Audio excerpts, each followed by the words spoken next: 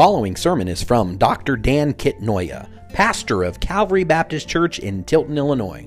If you've never reached out to Calvary before, we'd like to hear from you. Visit our website, calvarytilton.com. That's calvarytilton.com. And now, here's Dr. Dan.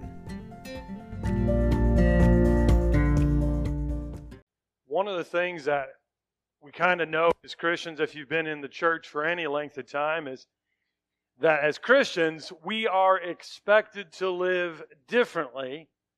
And part of that includes how we relate to the people that we come across in day-to-day life. And it's been a while, but I can remember the first time that I intentionally helped a stranger because I wanted to honor and obey Jesus.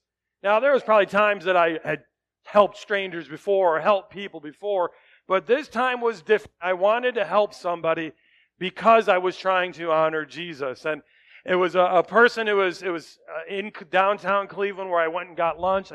Was not my neighborhood, not my community. And I will tell you this, I helped him financially only to find out that I had been conned.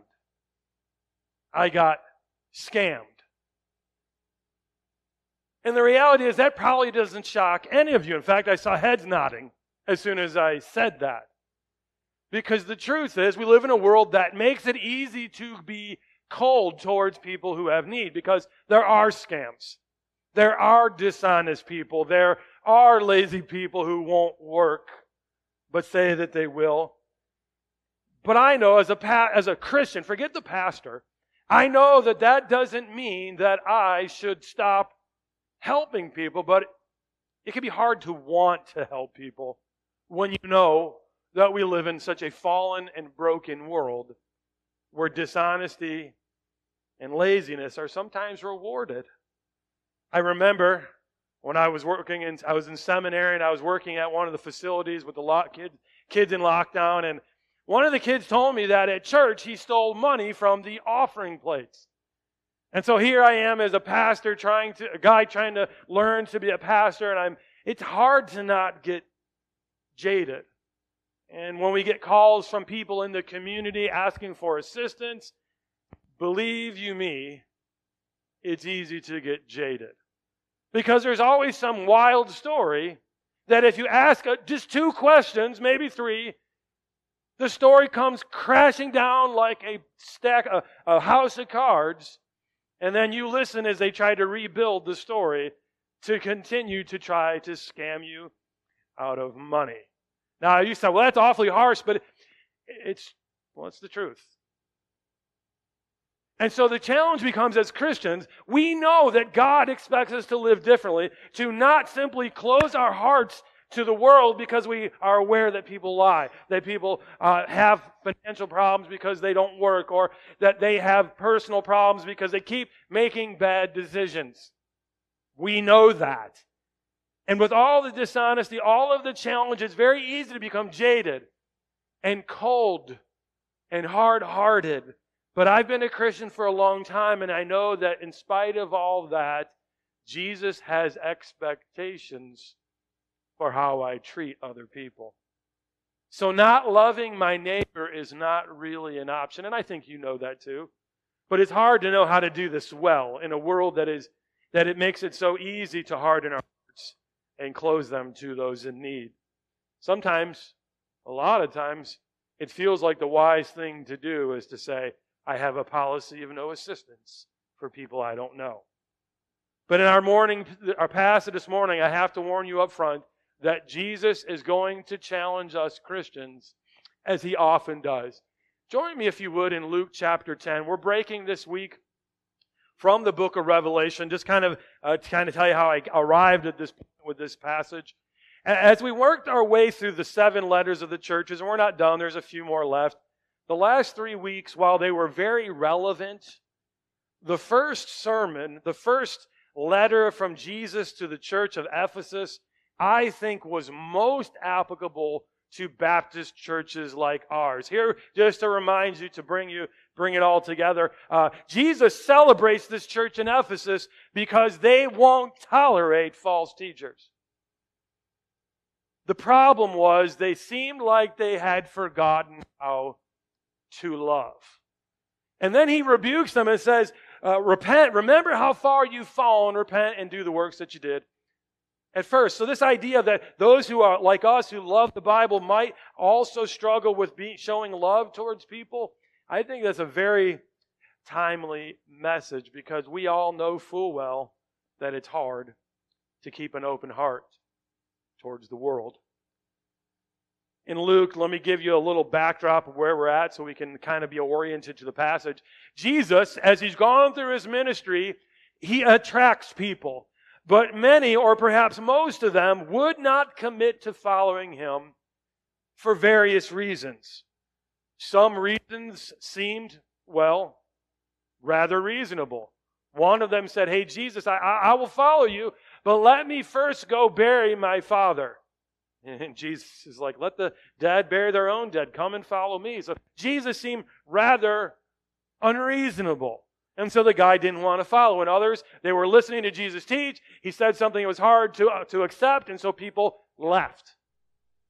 Even today, people hear, there are certain things, probably in every generation, that they read the Bible and they say, this is hard to accept. This generation has its own things that are hard to accept. And so for some various reasons, they might stop following Jesus. Others did, in fact, try to follow Jesus and obey him, but they found his expectations to be almost impossible in human strength. They were unmanageable. But that isn't hard to imagine, is it? That Jesus, what he calls us to do, is actually borders on impossible, if not impossible, in our own strength. And it is not even hard to imagine that people who want to follow Jesus might argue with him. Peter, when Jesus says, I'm going to be crucified, I'm going to be shamefully treated, he rebukes Jesus. And Jesus says, get behind me, Satan. You don't have the things of God at heart. You're just thinking about the things of man. So it's not hard to imagine people wanting to argue with Jesus about what he said, what he taught, and about his expectations. People like to debate Jesus. They like to debate about him and debate what he teaches. Is it reasonable to expect people to obey him? People like to debate Jesus, sometimes silently in their mind, sometimes vocally.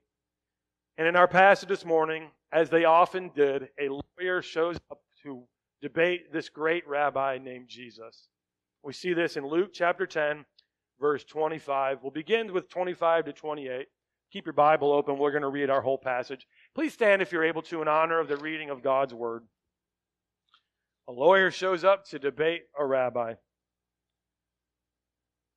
And behold, the lawyer stood up to put him to the test, saying, Teacher, what shall I do to inherit eternal life?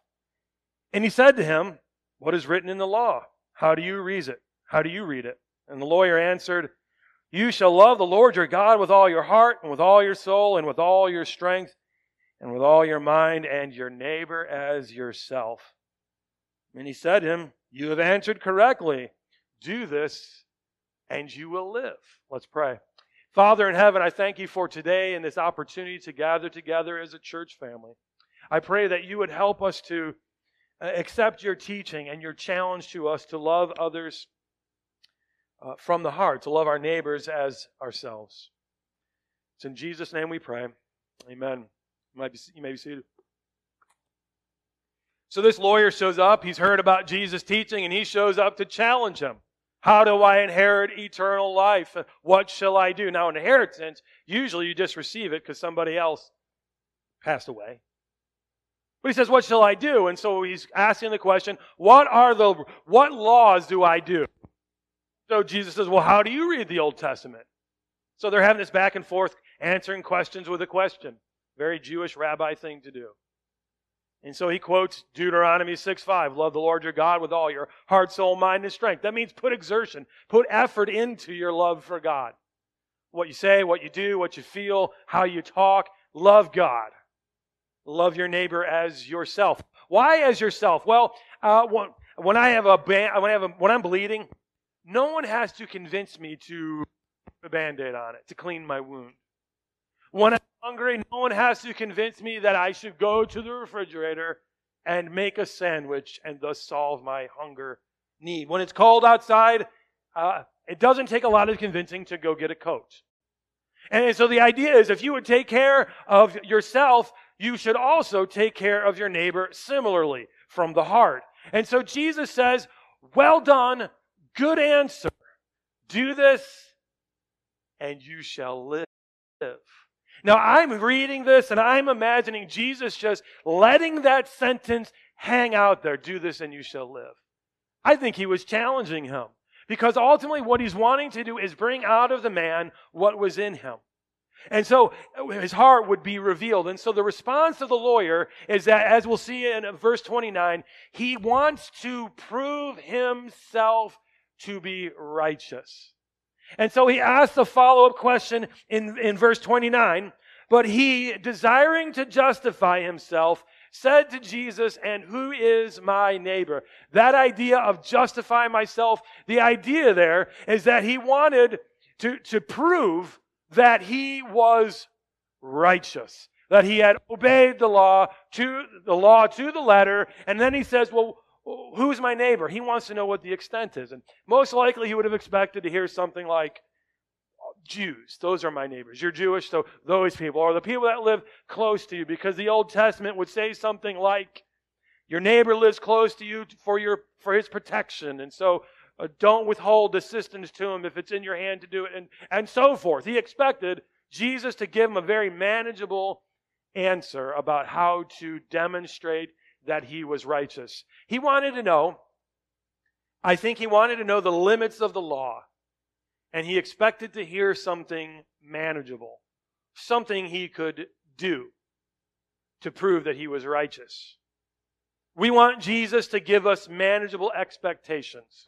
Hard perhaps, but doable. But his expectation, as we're about to see, are not manageable, at least not in our own strength.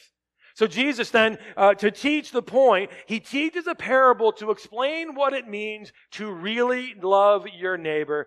And he begins this parable with two men of God who have an opportunity to love someone in need. Begin with verse 30. Jesus replied, a man was going down from Jerusalem to Jericho. That's a 17-mile trip downhill. And he fell among robbers who stripped him and beat him and departed, leaving him half dead. Now, by chance, a priest was going down that road. That's good. Priests are men of God. And when he saw him, he passed by on the other side. He went out of his way to avoid getting entangled in this mess. Verse 32, so likewise the Levite, when he came to the place and saw him, passed by on the other side. When I lived in a small town, sometimes I would see this. People would run into somebody at the grocery store, or they would see him and they would duck down the other aisle to avoid having to talk to them. Why would they do that? I don't know. There's a lot of reasons. I came up with two. Number one, they don't like the person. Or perhaps they've got a grudge against them and they're just not in the mood to talk to them right now and pretend that everything's okay.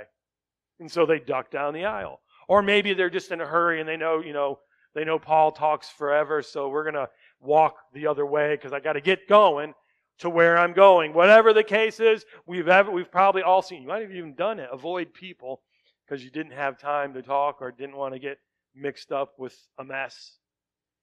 And so we have these two people, these religious men, who avoid the guy. They walk out of their way to avoid helping this guy. Now remember, the question was, who is my neighbor? And they're in the middle of nowhere.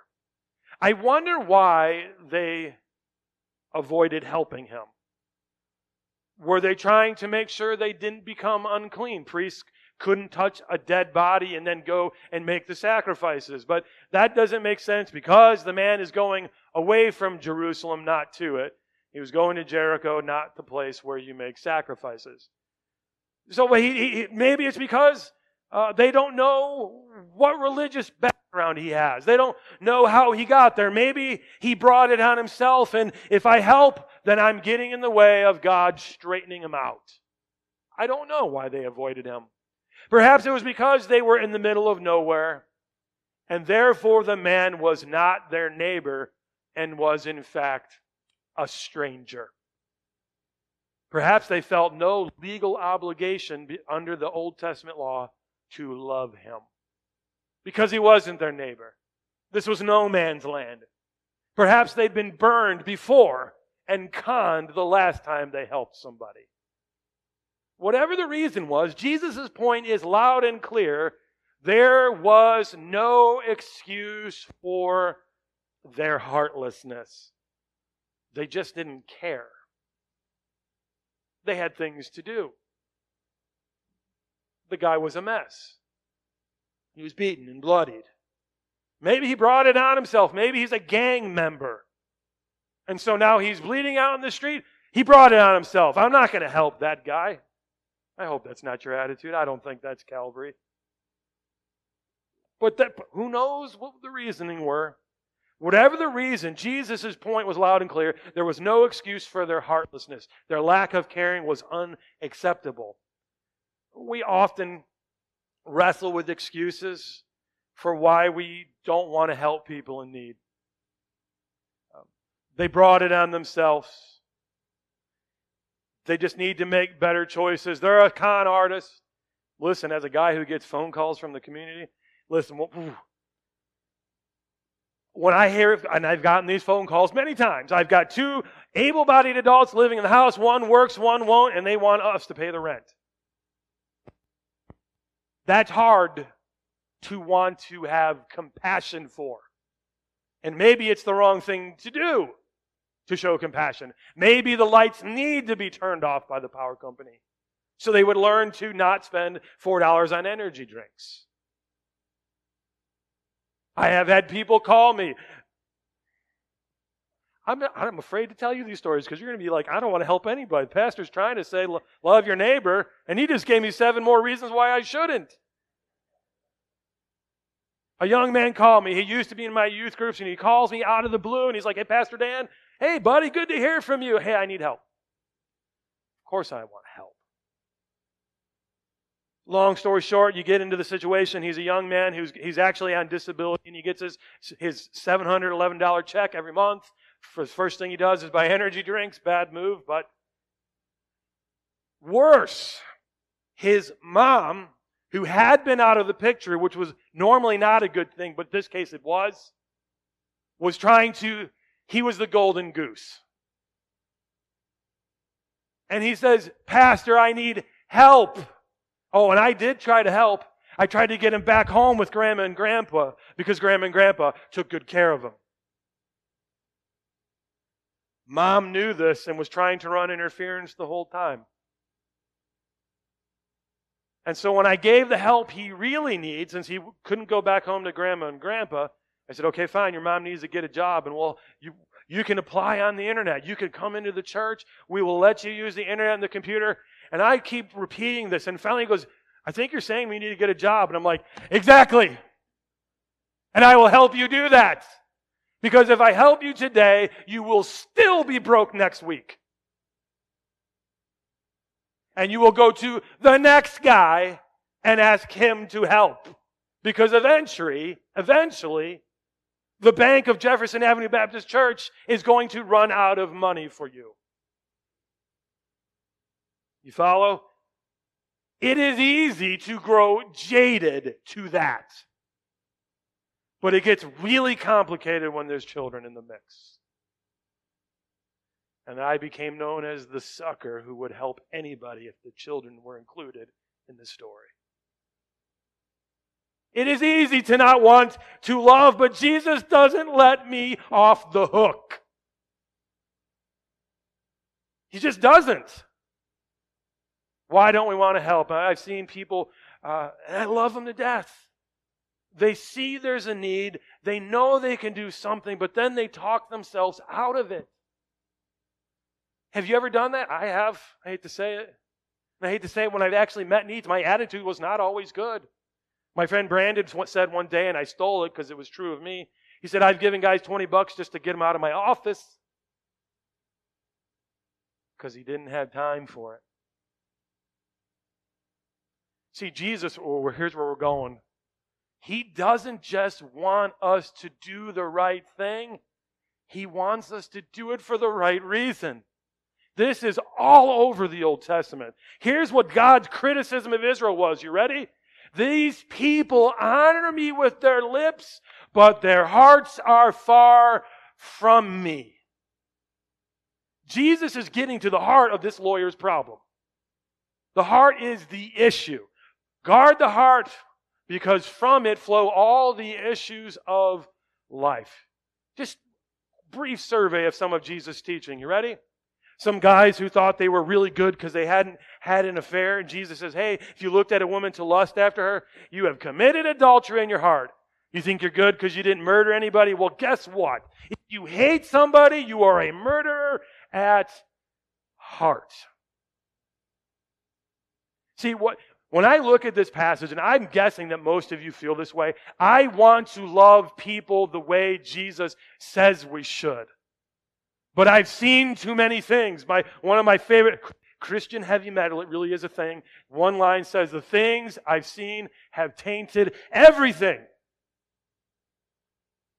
And so while we recognize what Jesus is calling to us to, we say, I want to do that, but help my unbelief.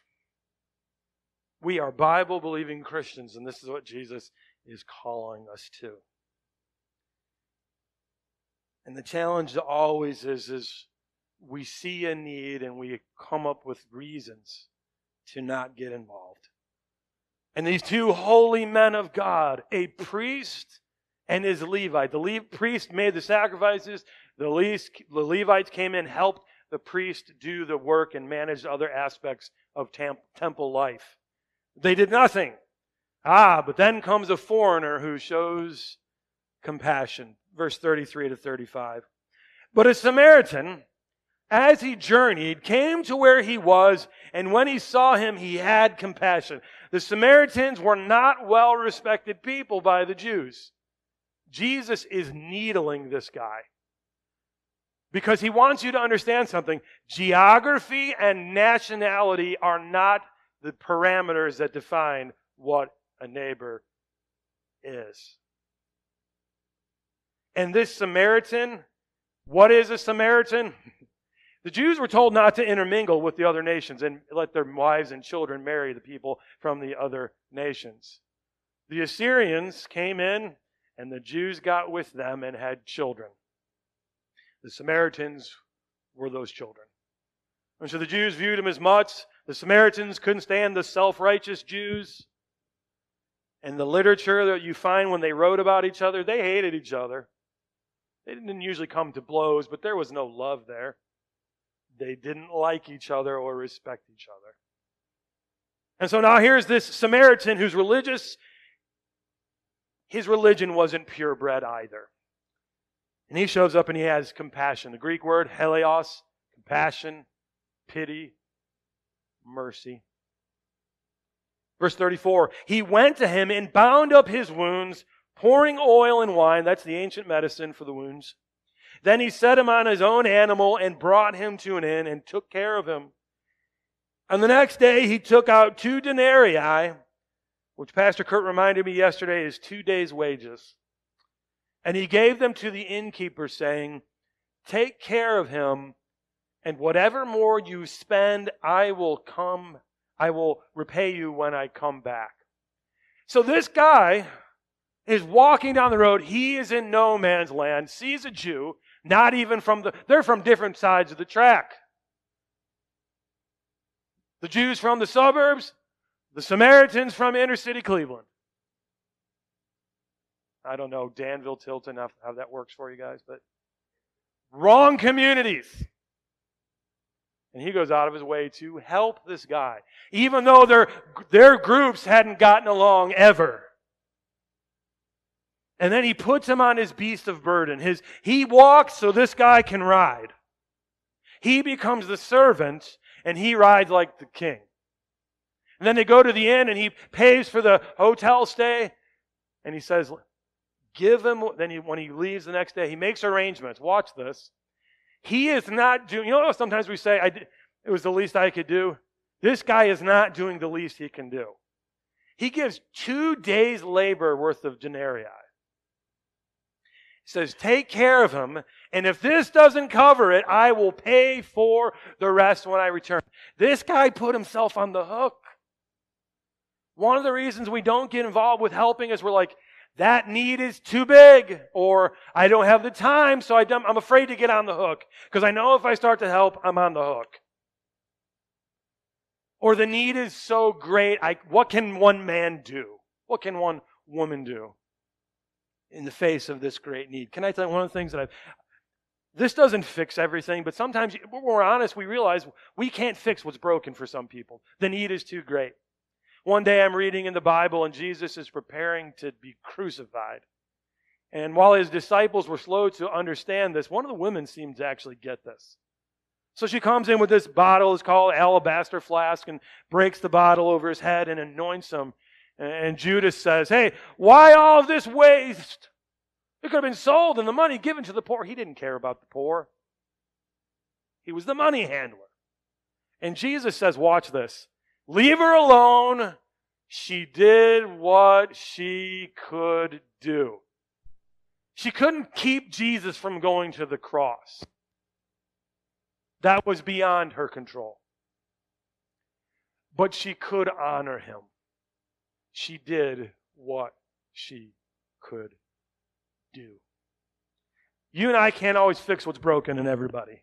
We can't fix what's broken in society, but we can do what we can do. And I think sometimes as Christians, we like what Jesus is saying here, but when it comes down to brass tacks, sometimes we get really good at talking ourselves out of it. Maybe I'm wrong. Maybe I'm just preaching to myself, but I don't think so. So this foreigner shows up and he has set the standard. Here's how you love your neighbor. Jesus is making a point with this parable. Verse 36 and 37, he drives the point home. Which of these three men, do you think proved to be a neighbor to the man who fell among robbers? Pause for a second. That word proved, it's not a throwaway word. It links back to that verse 29 where the lawyer wants to justify himself, to prove that he was righteous. So Jesus says, which one of these three proved to be a neighbor? Which one demonstrated just dealings with the neighbor? Verse 37, the lawyer, he said, the one who showed him mercy. He couldn't even bring himself to say the Samaritan. And Jesus said to him, you go and do likewise. The one who showed compassion was proven to be the neighbor. We're a Bible-believing church. This is what Jesus is commanding us to do. Go and do likewise. Love others from a heart of compassion. It's hard to do in 2023 when there's a lot of deception. Because of social media, I get to know, in the 24-hour news cycle, you get to know all the ways in which people come up with to lie, cheat, and steal. And it just sometimes, maybe it's not worth the risk. Maybe it's unwise, but that doesn't really get us off the hook. So what do we do? Well, number one, I think we must not begin by looking for excuses to avoid getting involved.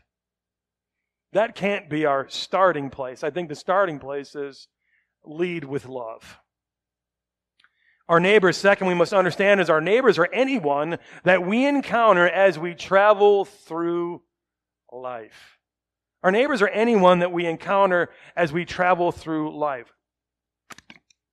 The lawyer wanted to know, what's the limit of my obligation? And so the story was about people traveling away from home. When in Rome, do as the Romans do. When on the road, do as the people do when they encounter strangers. We avoid them. No. Loving our neighbors involves meeting a need. Jesus taught us that to truly love our neighbor as ourselves requires us to meet their needs from hearts filled with compassion rather than merely a sense of legal obligation. Is that easy? I don't know about you, but here's confession time. You ready? It's one thing for me to say, I will meet that need because I'm expected to. It's a whole other matter to meet that need because I am stirred from a heart of compassion. I don't know about you, but I want to live the way Jesus is calling me to. But I know it's not in me to do that. Jesus' expectations are rather difficult, one might say impossible. Jesus taught us that to truly love our neighbor as ourselves requires us to meet their needs from hearts filled with compassion rather than merely a sense of legal obligation.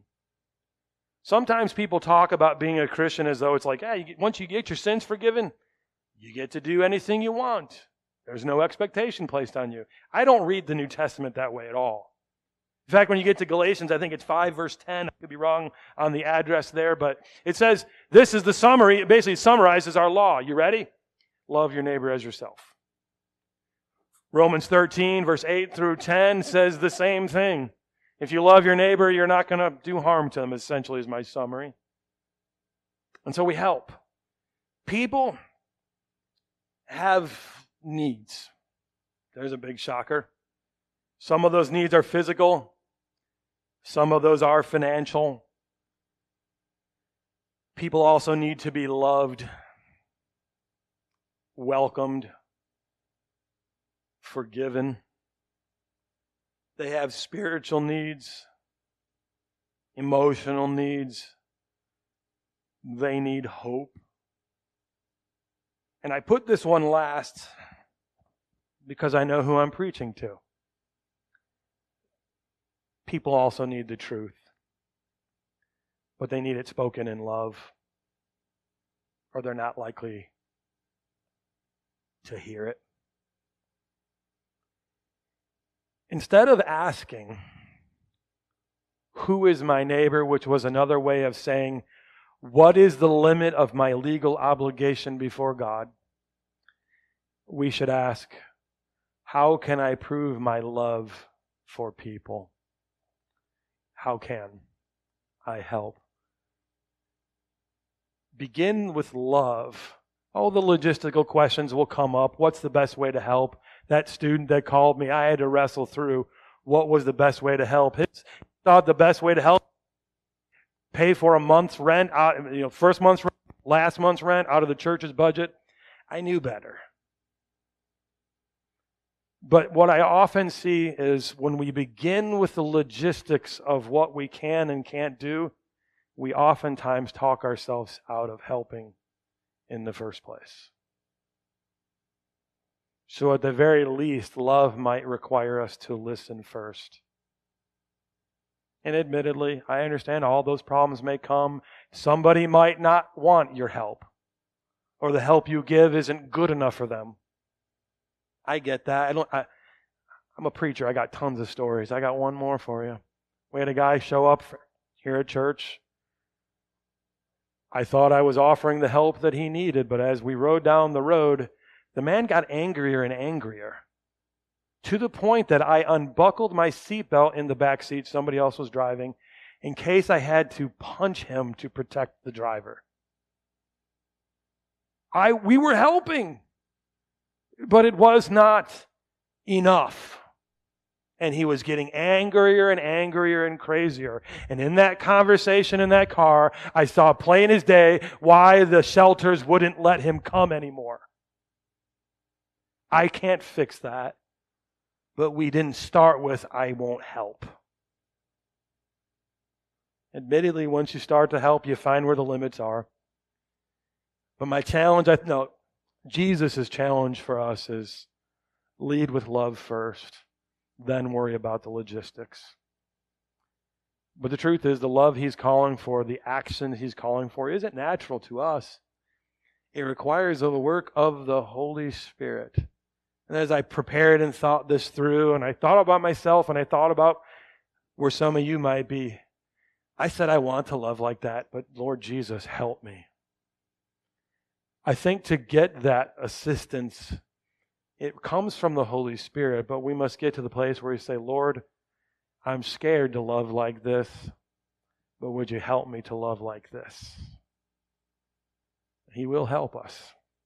Finally, as Chad and the group come to play our last song, our song of invitation, perhaps as we've gone through this, you've heard a bit about how the Christian is expected to love. And I'll be honest with you, I think non-Christians, you want to love like Jesus does, but you're probably just like me. You know that it's not really in you to love strangers that way. People who have brought it on themselves. Well, I've got news for you. Jesus is called the great physician, and he likes to do heart surgery on us. And when we come to Jesus, we turn from sin, turn to him in faith as Lord and Savior. He does something amazing. He deposits the Holy Spirit in us. And you may not understand all of that. To be honest with you, some of it's beyond me. But the Holy Spirit works in us and transforms us. So when we turn from sin, turn to Jesus in faith, our sins are forgiven, making us right with God.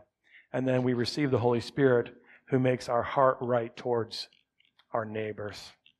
This morning, if you'd like to receive that gift of salvation and that transformation, I invite you, make your way to the front. I want to help you call in Jesus. He will hear you and he will save you. Please stand for our song of invitation. You've been listening to Dr. Dan Kitnoya, pastor of Calvary Baptist Church in Tilton, Illinois. If you'd like to learn more, visit our website, calvarytilton.com. That's calvarytilton.com. Thank you for listening.